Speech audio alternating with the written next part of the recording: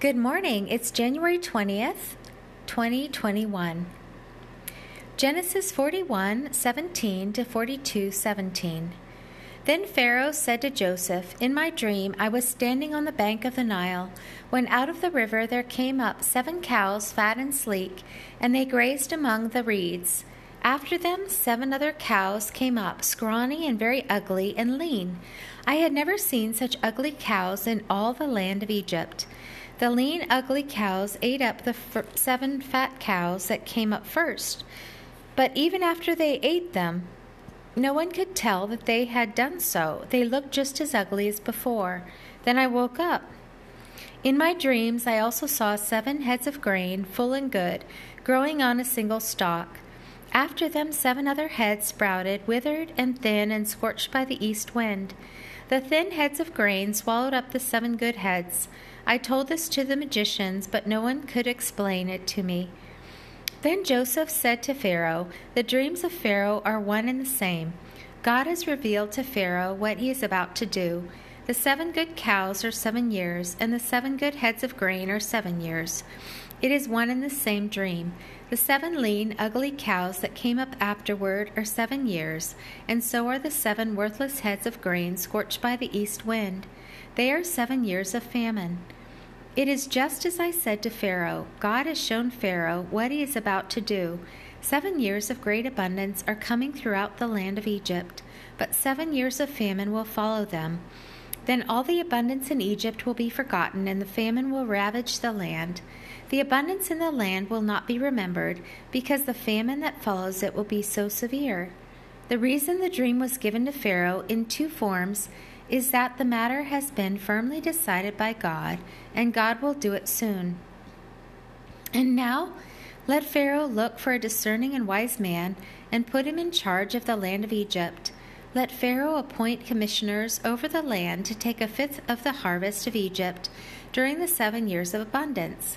They should collect all the food of these good years that are coming and store up the grain under the authority of Pharaoh to be kept in the cities for food.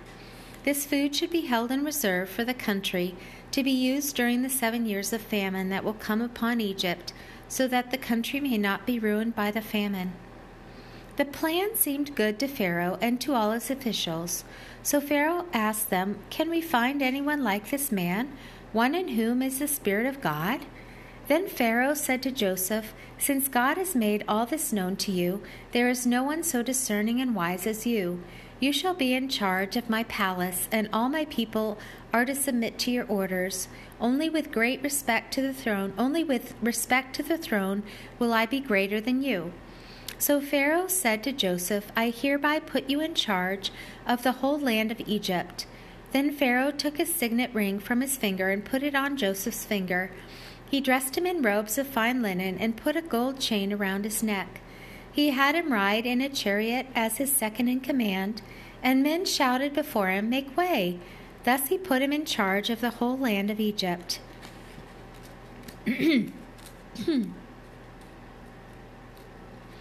Then Pharaoh said to Joseph, "I am Pharaoh, but without your word no one will lift hand or foot in all Egypt." Pharaoh gave Joseph the name Jephthah-Paneah, and gave him Asenath, daughter of Potiphera, priest of On, to be his wife. And Joseph went throughout the land of Egypt. Joseph was 30 years old when he entered the service of Pharaoh, king of Egypt. And Joseph went out from Pharaoh's presence and traveled throughout Egypt. During the 7 years of abundance, the land produced plentifully.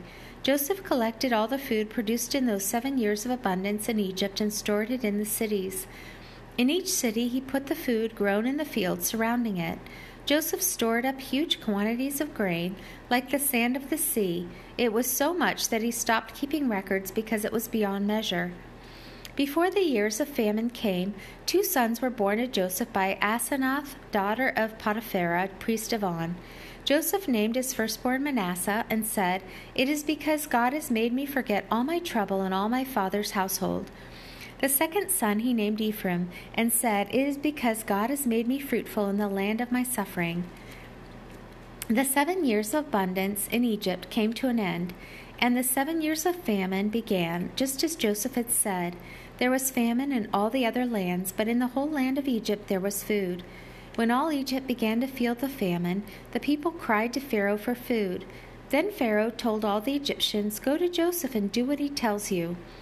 When the famine had spread over the whole country, Joseph opened the storehouses and sold grain to the Egyptians, for the famine was severe throughout Egypt, and all the countries came to Egypt to buy grain from Joseph, because the famine was severe in all the world.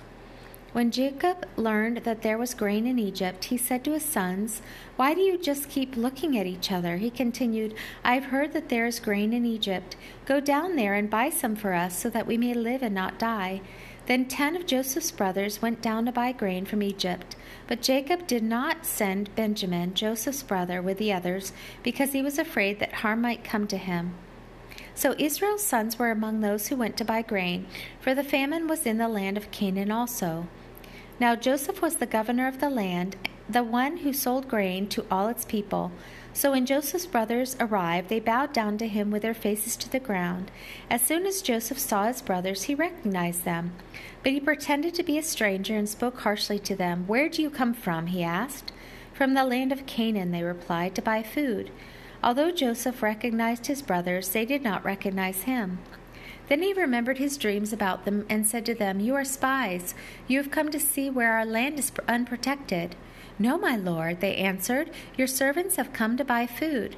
We are all the sons of one man. Your servants are honest men, not spies." "No," he said to them, "you have come to see where our land is unprotected." But they replied, "Your servants were 12 brothers, the sons of one man, who lives in the land of Canaan. The youngest is now with our father, and one is no more." Joseph said to them, "It is just as I told you, you are spies, and this is how you will be tested. As surely as Pharaoh lives, you will not leave this place unless your youngest brother comes here. Send one of your number to get your brother. The rest of you will be kept in prison, so that your words may be tested to see if you are telling the truth. If you are not, then as surely as Pharaoh lives, you are spies." And he put them all in custody for 3 days. Matthew 13:24-46. Jesus told them another parable. "The kingdom of heaven is like a man who sowed good seed in his field. But while everyone was sleeping, his enemy came and sowed weeds among the wheat, and went away. Then the wheat sprouted and formed heads. The weeds also appeared. The owner's servants came to him and said, 'Sir, didn't you sow good seed in your field? Where then did the weeds come from?' 'An enemy did this,' he replied. The servants asked him, 'Do you want us to go and pull them up?' 'No,' he answered, 'because while you are pulling the weeds, you may root up the wheat with them. Let both grow together until the harvest. At that time I will tell the harvesters, first collect the weeds and tie them in bundles to be burned, then gather the wheat and bring it into my barn.'" He told them another parable. "The kingdom of heaven is like a mustard seed, which a man took and planted in his field. Though it is the smallest of all your seeds, yet when it grows, it is the largest of garden plants and becomes a tree, so that the birds of the air come and perch in its branches." He told them still another parable. "The kingdom of heaven is like yeast that a woman took and mixed into a large amount of flour until it worked all through the dough."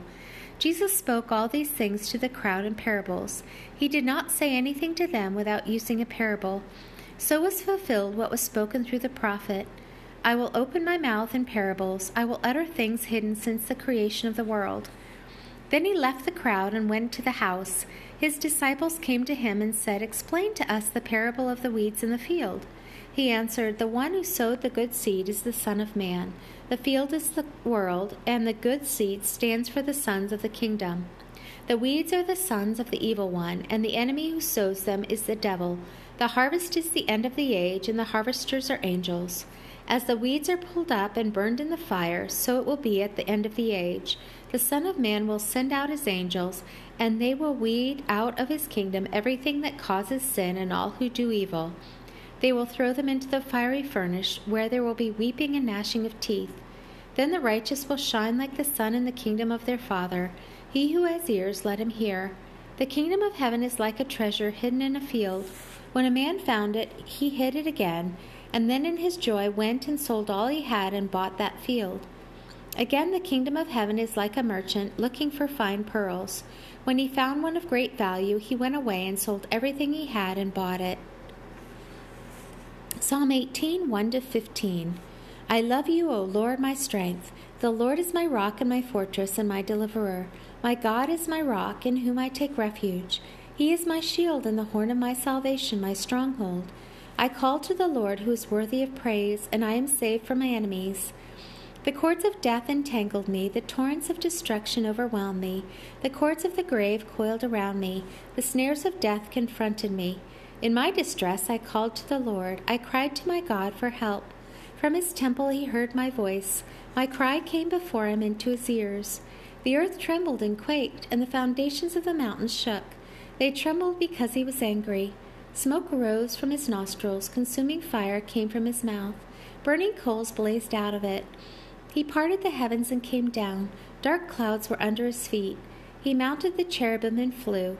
He soared on the wings of the wind. He made darkness his covering, his canopy around him, the dark rain clouds of the sky. Out of the brightness of his presence clouds advanced, with hailstone and bolts of lightning. The Lord thundered from heaven. The voice of the Most High resounded. He shot his arrows and scattered the enemies. Great bolts of lightning enrouted them. The valleys of the sea were exposed, and the foundations of the earth laid bare. At your rebuke, O Lord, at the blast of breath from your nostrils. Proverbs for today, 4, 1-6.